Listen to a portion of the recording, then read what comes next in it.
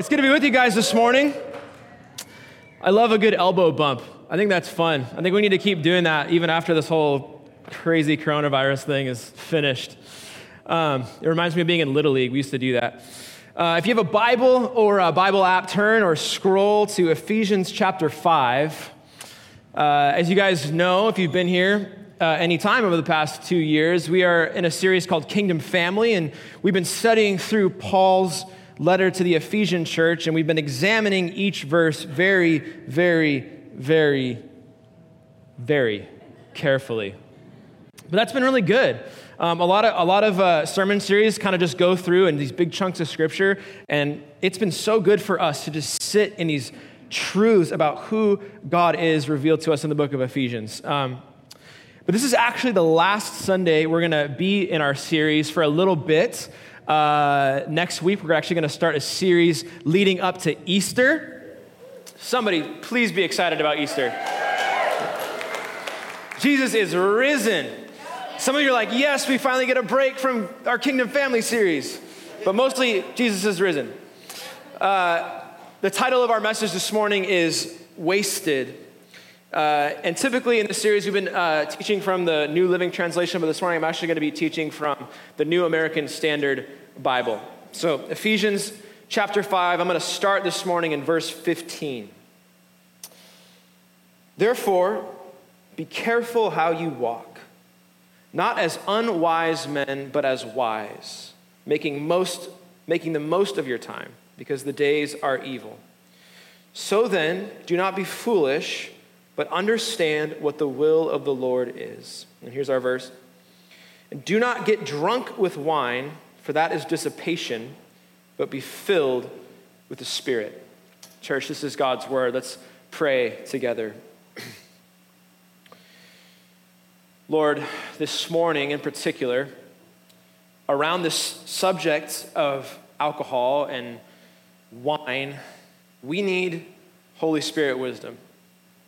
We need the wisdom of God to come and fall into this place, Lord, because alcohol is a very sensitive issue in the church. And Lord, I just want to ask this morning, just in particular, God, that you would speak through me, Lord, the things that are not, that are of me, but not of you. God, would those things fade away? God, and would you speak to us, Lord? We really desperately need to hear from you today, God. So I ask that the words of my mouth and the meditations of my heart this morning would be glorifying to you and edifying to your church, to this kingdom family here in Ventura. Thank you, Lord. We ask that you would be glorified this morning. In Jesus' name, amen. So in 1972, a man by the name of Arthur Fletcher coined a phrase that would embed itself into the cultural consciousness of America. Arthur Fletcher was appointed to be the executive director of what's called the UNCF.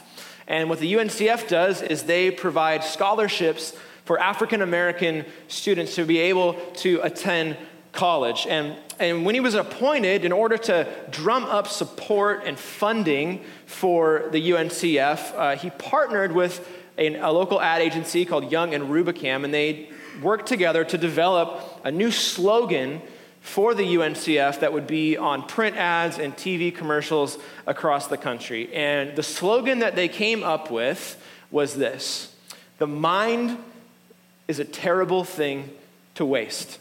I'm sure many of you have probably heard that phrase before. That's where it comes from.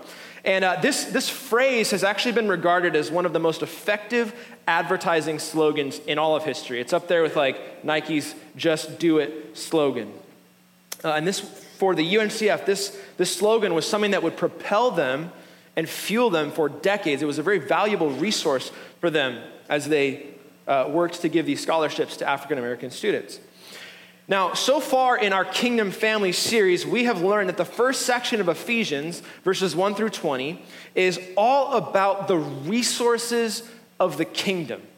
It's about the resources of the kingdom, and it's about how we are to use those resources for the kingdom, both in the church and on the earth.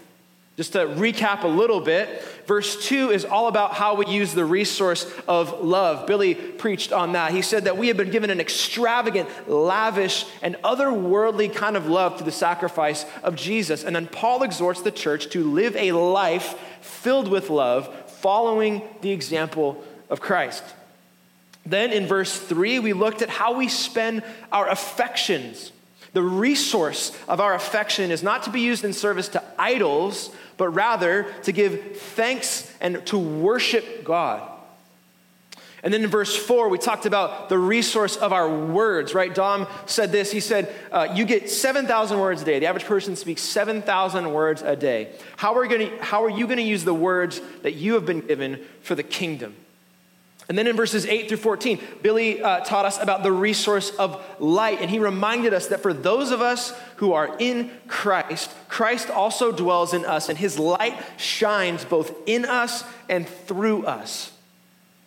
The call of the Christian life is to awake, arise, and radiate, to shine the light into the darkness. Light is a resource that the Christian is to use in order to expose the things in the dark. And then last week in verse 15 through 17, we looked at the resource of our time. We are to redeem, to buy back the time because the days are evil. And our time is like currency. Dom said it this way. He said, your days are like dollars. How are you going to invest them for the kingdom? And in many ways, Ephesians chapter 5 is really all about the raw materials of an effective Christian life. And this morning, we are going to look at another resource of the Christian. And I just want to give briefly a quick disclaimer about this passage. This passage and the teaching today is not going to be primarily about alcohol. I know there's some of you probably who are expecting, or maybe you wanted like a 5-point in-depth didactic sermon on whether or not the Christian should drink alcohol. And if that's you, I'm sorry, you're going to be sadly disappointed by this sermon. However, if that's something that you do want, if that's something that you feel like you'd like to get, Chris Lazo preached a sermon called Alcohol and the Christian a few years ago. And it is a really, really good, comprehensive biblical treatment of alcohol as it relates to the life of the Christian. You can get that at realitycarpinteria.com. But we do need to talk about the issue of alcohol because Paul addresses it here in our verse. And it's an important issue. The issue of alcohol is really sensitive in the church. And sadly, it's one of the most divisive. People literally leave churches because of prejudices toward and against alcohol, or for alcohol even. The opposite of a kingdom family is a kingdom divided. And so often the enemy loves to sow division in the church into issues that Christians were never meant to divide over. And alcohol is certainly one of those issues, right? So this morning, we need to acknowledge together, we need to acknowledge the sensitivity of the issue of alcohol, and more importantly, we need to understand alcohol in light of the Word of God. So before I go any further, I just want to make a couple quick points about the issue of alcohol as it pertains to Scripture. And the first point that I want to make is that the Bible is clear that alcohol in and of itself is not inherently sinful or evil. A glass of wine sitting on a table by itself is not just going to magically start manifesting demons, okay? Alcohol is not really good or bad. It's just a substance, right? But often in the Bible, God gives wine as a sign of blessing. Look at what Psalm 104 has to say. It says, he causes the grass to grow for the cattle and vegetation for the labor of man, so that he may bring forth food from the earth and wine, which makes man's heart glad. If alcohol was inherently sinful or evil, then Jesus would not have inaugurated his public ministry by creating wine out of water, right? You guys remember that story in John chapter 2? Jesus and his crew are at this wedding feast in Cana, and the wine runs out. And they're like, what are we going to do? And Jesus is like, okay, fine, I'll do something about it. He takes the water and he turns it into wine. He makes wine for this party. If wine was sinful by itself, Jesus would not and could not have made it because he is the perfect Son of God, right? Now, I want to take it a step further and say that the Bible is also clear that the act of consuming alcohol is not inherently sinful or evil. Ecclesiastes 9:7 says, "Go then, eat your bread in happiness, and drink your wine with a cheerful heart, for God has already approved your works." In the same way that Jesus inaugurates his ministry with wine, Jesus also inaugurates his new covenant with wine. In the presence of his closest friends, the disciples, Jesus breaks bread and he pours out wine.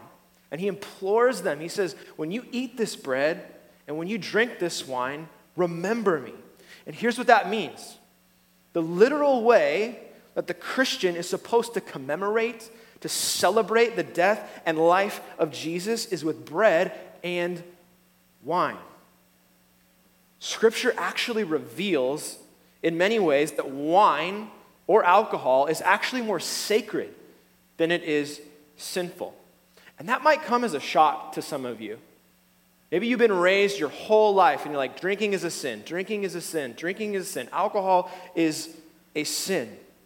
But that is not the picture that the Bible paints of alcohol. Alcohol actually is sacred. But the truth is that anything that is sacred can easily become sinful when it's abused. And perhaps no more so than alcohol. The Bible speaks just as much about the abuse of alcohol as it does the blessing of alcohol.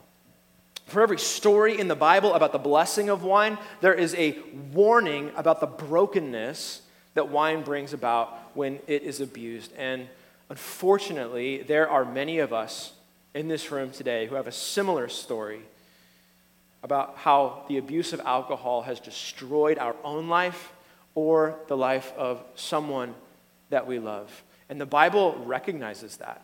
That's real. Now, Paul calls this abuse of alcohol drunkenness or getting drunk. He says, don't get drunk with wine, for that is dissipation, but be filled with the Spirit. And one of the key rhetorical devices that Paul's been using throughout his letter to the Ephesians is the device of contrast or comparison. This section of Ephesians is really all about effective kingdom living. And in order to show the church in Ephesus what an effective kingdom life looks like, Paul is juxtaposing life in the world with life in the kingdom. Let me give you a few examples of this. In verse 4, Paul says, obscene stories, foolish talk, and coarse jokes, these are not for you. Instead, let there be thankfulness to God. To paraphrase that, Paul is saying, you used to use words foolishly. When you were in the world, you used words with foolishness, but now as a member of God's family, be intentional about using your words to give thanks to God. Paul does the same thing in verse 11. He says, take no part in the worthless deeds of evil and darkness. Instead, expose them. He's saying, don't participate in the things of darkness like you used to. Because of what Jesus has done for you, you now have light that is burning inside of you.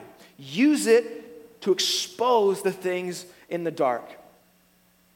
Paul uses contrast in verse 15. He says, be very careful then how you live, not as unwise, but as wise. In other words, once you made decisions without wisdom, but God has now given you heavenly wisdom to guide the decisions of your life. Do you see how Paul is using this idea of contrast to show an effective kingdom life? And that's exactly what he's doing in verse 18. Let's put it on the screen here. He says, do not get drunk with wine, for that is dissipation, but be filled with the Spirit. He's juxtaposing the experience of being drunk and being filled. Being drunk with wine and being filled with the Spirit. And he's not randomly choosing drunkenness here. He's not randomly, arbitrarily choosing drunkenness to contrast life in the world and life in the Spirit. He's not saying don't steal, but be filled with the Spirit. He's not saying don't cheat on your spouse, but be filled with the Spirit. He's not saying don't kill people, instead be filled with the Spirit. That's not what he's saying, because none of those things accurately convey the point that Paul is trying to make. He's saying don't get drunk, but be filled with the Spirit. And he's saying it for a very specific reason and purpose. Because being drunk and being filled with the Spirit are both things that directly impact the mind. Both experiences have a direct and deep impact on the human psyche, which exists in our mind. Both being drunk and being filled with the Spirit have the power to dramatically alter the kind of person that we are. And if you grew up with an alcoholic parent or an alcoholic relative, you know that all too well. Drunkenness can make a kind person cruel. Drunkenness can make an honest person lie. Drunkenness can make a clean person vulgar, right? The list goes on and on. This is the kind of stranglehold that alcohol has on the mind and the personality. But how exactly does drunkenness alter the mind? Well, physiologically speaking, alcohol, what it does is it suppresses your prefrontal cortex. The prefrontal cortex it's the part of your brain that regulates what's known as executive function. Executive function encompasses things like decision-making, self and social awareness, and the expression of our personality. Those are all things that happen in the prefrontal cortex. But also, your prefrontal cortex in your brain is where you determine between good and bad. It's where you determine better or best. And it's also the place where you weigh the future consequences of your current decisions. That's what happens in your prefrontal cortex. And to put a kind of a spiritual lens on that, the prefrontal cortex is the physical place in your brain where you apply wisdom to your life. And when abused, what alcohol does is it impairs the ability of your prefrontal cortex to regulate executive function. This is exactly why a drunk person thinks that they can jump off of a second-story balcony onto a 4-foot trampoline. They have no ability to process the reality of the consequences that might happen if they do that. Have you ever heard of alcohol referred to as liquid courage? Yeah, liquid courage. This is the reason why it's referred to as that. Except alcohol doesn't actually make you courageous at all. It just makes you dumb. It makes you dumb enough to do things that you would never do under normal circumstances. This is why alcohol leads to so many other compromising decisions. This is why someone who is buzzed thinks that they can get behind the wheel of a car. And I just want to pause for a second and recognize that there are probably, I'm almost certain that there are people in this room today who have lost someone that they love, friend or a family member, because someone else decided that they could get behind the wheel of the car when they shouldn't.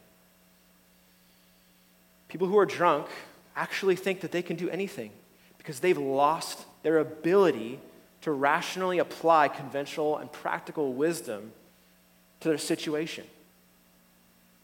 Now, I can kind of tell right now there's a big pink or maybe a green elephant in the room.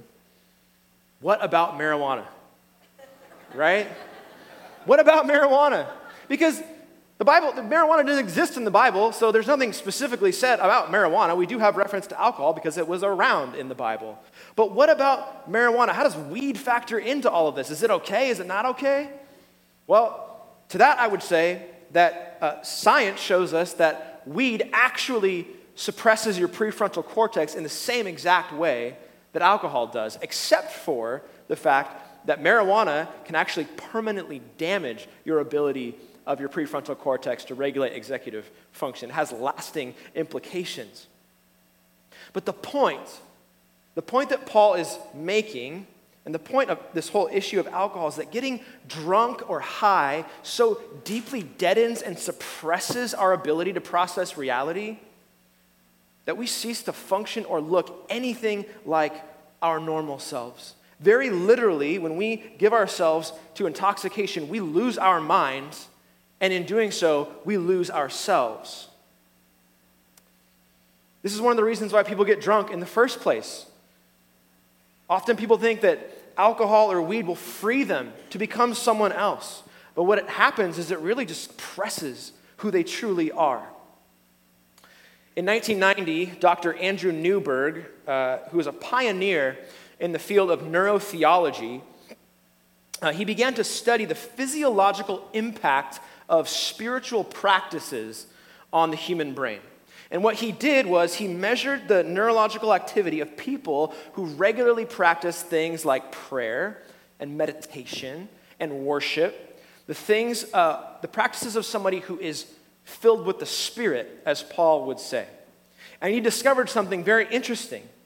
He discovered that when people engaged in these kind of spiritual practices, prayer, worship, meditation, there was a dramatic increase in the neurological activity of a specific part of the brain. Can you guess where? Prefrontal cortex. You can't make this stuff up, right? This is why Paul is contrasting being drunk with wine and being filled with the Spirit. The pursuit of drunkenness diminishes our capacity for wisdom. But the pursuit of the things of the Spirit actually scientifically, physiologically increases our capacity for wisdom. Where drunkenness suppresses the ability of our brains to process the reality of life, the Spirit awakens our ability to see the reality of the kingdom. And this right here is what I believe to be the heartbeat of what Paul is trying to communicate in our passage. He's not just saying, don't get drunk. If that's all we get out of this passage, then we've totally missed it. This whole passage is pointing to something much deeper. Paul is calling the church to be awakened to what King Jesus is doing, how he's moving, both in the family of God and in the world. And he's calling the Christian specifically to be spiritually sober-minded about the things of the kingdom. To borrow a phrase that millennials like to use, he's calling us to be woke to what God is doing in the world. He's calling us to be awakened. And we cannot be awakened to what is happening in the kingdom if we are put to sleep by the things outside of it. In our passage, Paul summarizes this idea by using the word dissipation. He says, do not get drunk with wine, for that is dissipation. This is a clue for us in this passage. What exactly is dissipation? Well, Webster's dictionary defines dissipation as the squandering of money, energy, or resources. To summarize that, dissipation is synonymous with wastefulness, a wasting of resources for the pursuit of something lesser.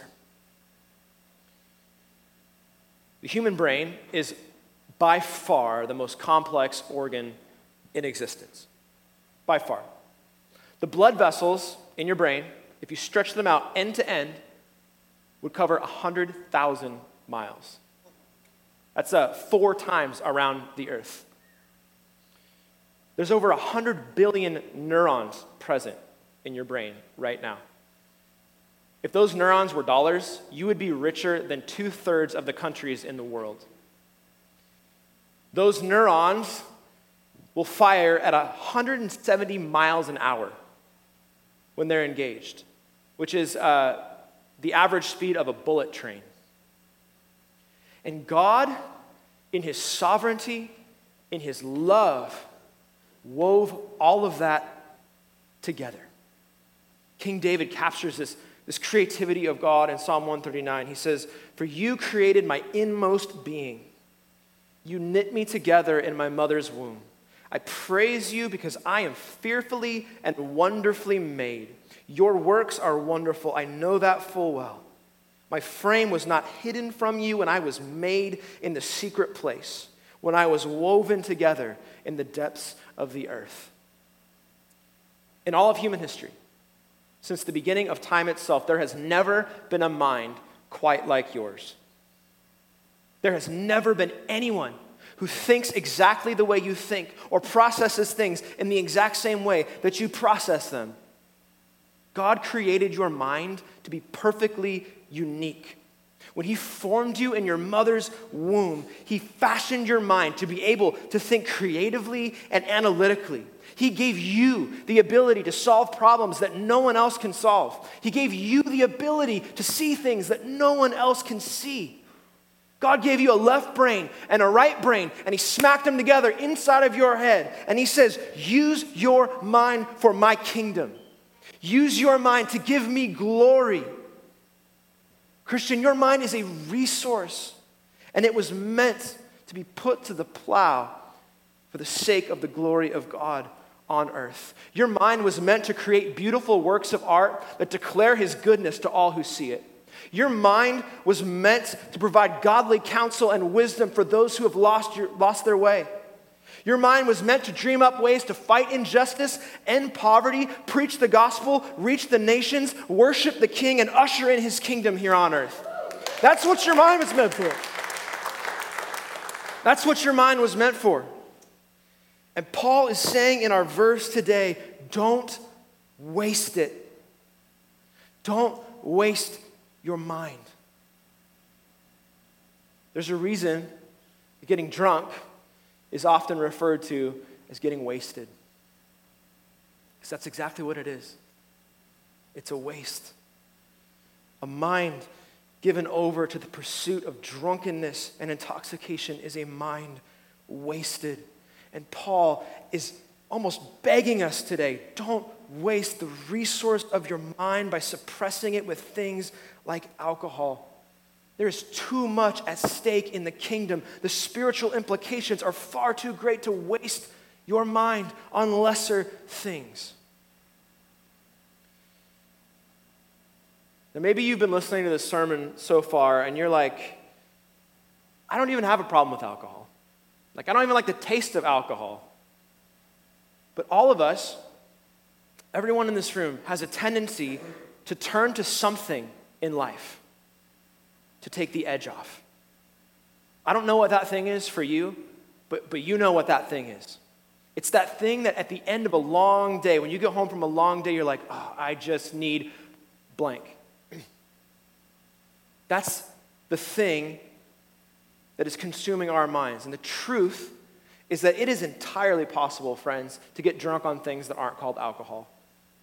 We can easily let our minds become wasted on seemingly innocuous things that have no purpose for the kingdom of God. And if we are called to be kingdom kids, living in a kingdom family for the sake of the kingdom here on earth, we can't waste it. We can't waste it. Why? Because if a vessel has become drunk, that means that it has become empty. If I drink this, if this water bottle becomes drunk, there's nothing left in it. And this is the great irony of alcohol. When you surrender your mind to things like alcohol, to things like substances, or even just to mindless pursuits like Netflix or social media or technology, whatever it is in your life that you drink will end up drinking you. The lesser things that you consume will always end up consuming you, and inevitably, they will leave you empty, with nothing left to pour out for the kingdom of God. Arthur Fletcher, who I mentioned at the beginning of the sermon, he was well acquainted with this idea. Several years before he coined the phrase, "the mind is a terrible thing to waste," his wife Mary was incorrectly diagnosed with a mental disorder. She was actually just unhappy in her life, but she went to a psychiatrist, and the psychiatrist diagnosed her with a mental disorder, and she was wrongfully prescribed very heavy psychotic drugs. And one by one, these drugs began to consume her mind until eventually nothing was left. And Sadly, one day she decided to take her life by jumping off of a bridge. The mind is a terrible thing to waste. When Arthur Fletcher penned those words, he knew full well what it meant for a mind to be wasted. There are many of us in this room today who have allowed our minds to be consumed and wasted by the substances of this life, both literal and figurative. And maybe that's you today. Maybe you find yourself in that place. Maybe today you've grown tired of being wasted by alcohol or Netflix or social media or whatever it is that you've given your mind to. And if that's you today, the Apostle Paul has a good and glorious instruction for you. And this is the contrast. This is the reason why Paul is using this idea of drunkenness. If that's you today, Paul would say, be filled with the Spirit. Because the Spirit of God doesn't drink you up. He fills you up. The Holy Spirit doesn't waste your mind. The Holy Spirit regenerates your mind. The Holy Spirit doesn't hold your mind captive. The Holy Spirit sets your mind free. The Holy Spirit doesn't rob your mind of self-control. The Holy Spirit bears in your mind the fruit of self-control. The Holy Spirit doesn't blur your mind to the reality of this world, but sharpens your mind to the reality of the sovereignty, the supremacy, the authority, the grace, the love, and the mercy of the person of Jesus Christ. The Holy Spirit reveals to us the Savior who is working in us. Paul would exhort the church in Rome in Romans 12 to be transformed by the renewing of your mind. The Spirit renews our minds to the redemptive work that Jesus is already doing inside of us. He's redeeming the way that we love. He's redeeming the way that we speak. He's redeeming our affections. Jesus is redeeming our time, and He's redeeming our minds as well. Why is He doing that? Why does the Spirit reveal the work of Jesus in us? He does it so that the kingdom of God might be revealed through us. And if that's true this morning, then we need more than a one-time dose of the Holy Spirit. When Paul says, be filled with the Spirit, the word that he's using for filled invokes a certain kind of continuousness. Verse 18 reads something like this. Don't get drunk with wine, but continually be being filled with the Spirit. The Bible says that when a person receives Jesus for the first time, the Holy Spirit radically invades their soul. This is why people who get saved are just like tripping out, right? You ever meet a person that like just got saved and they're just like, oh my gosh, this is crazy, Jesus.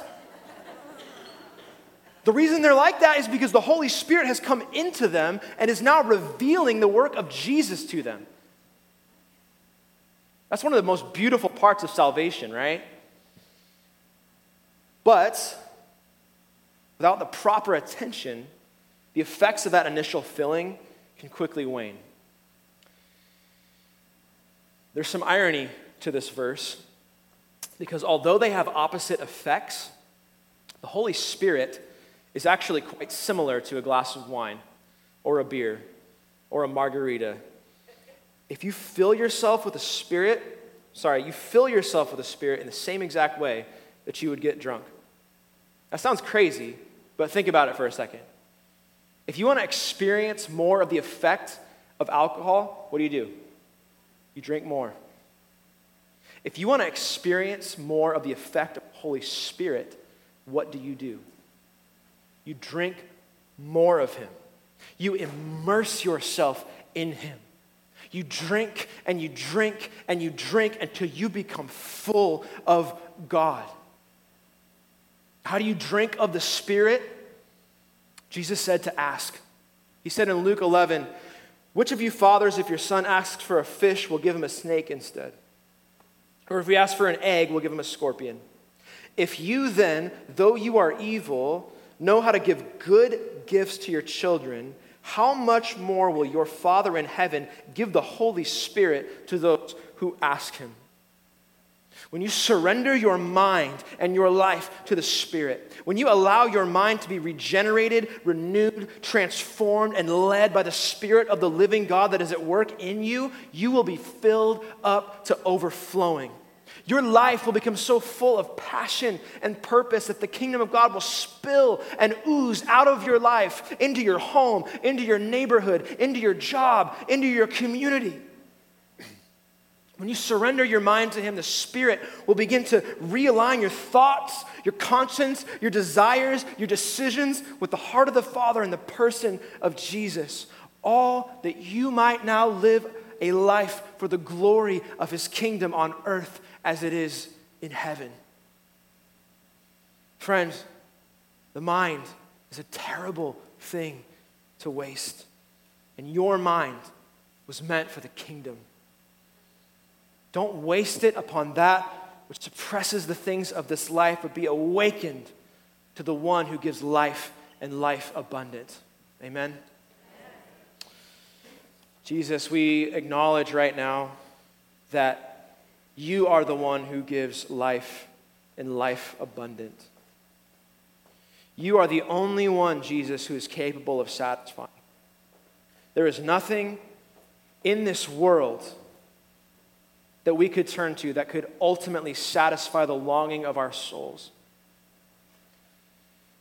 So God, I ask that today, by your grace, that you would allow us to drink freely of the Holy Spirit. That you would allow us to surrender our minds to the work of the Holy Spirit, which is revealing Jesus in us. Help us, Lord, to process these things. God, would you draw our hearts to a place of repentance for the ways that we have turned to lesser things to satisfy something that only you can satisfy. I believe that today God is pouring something out, but it's not alcohol. God is pouring out his Spirit. And he says to you today, come and drink of me. Be filled with my love. Be filled with my holiness. Be filled with my glory. Be filled with my presence. The second set of worship right now is a time and a space to do that. The carpets are up front. If you need to just take a posture of surrender, if you need to allow your physical body to lead your mind into a place of surrender, the carpets are up front. If you're struggling to find that drink of the Holy Spirit, there's some people to the left and the right on the prayer team who would love nothing more than to lead you to that fountain. At the beginning of the sermon, I mentioned that the way that the Christian celebrates the life and the death and the resurrection of Jesus is at the front of the stage in the form of communion.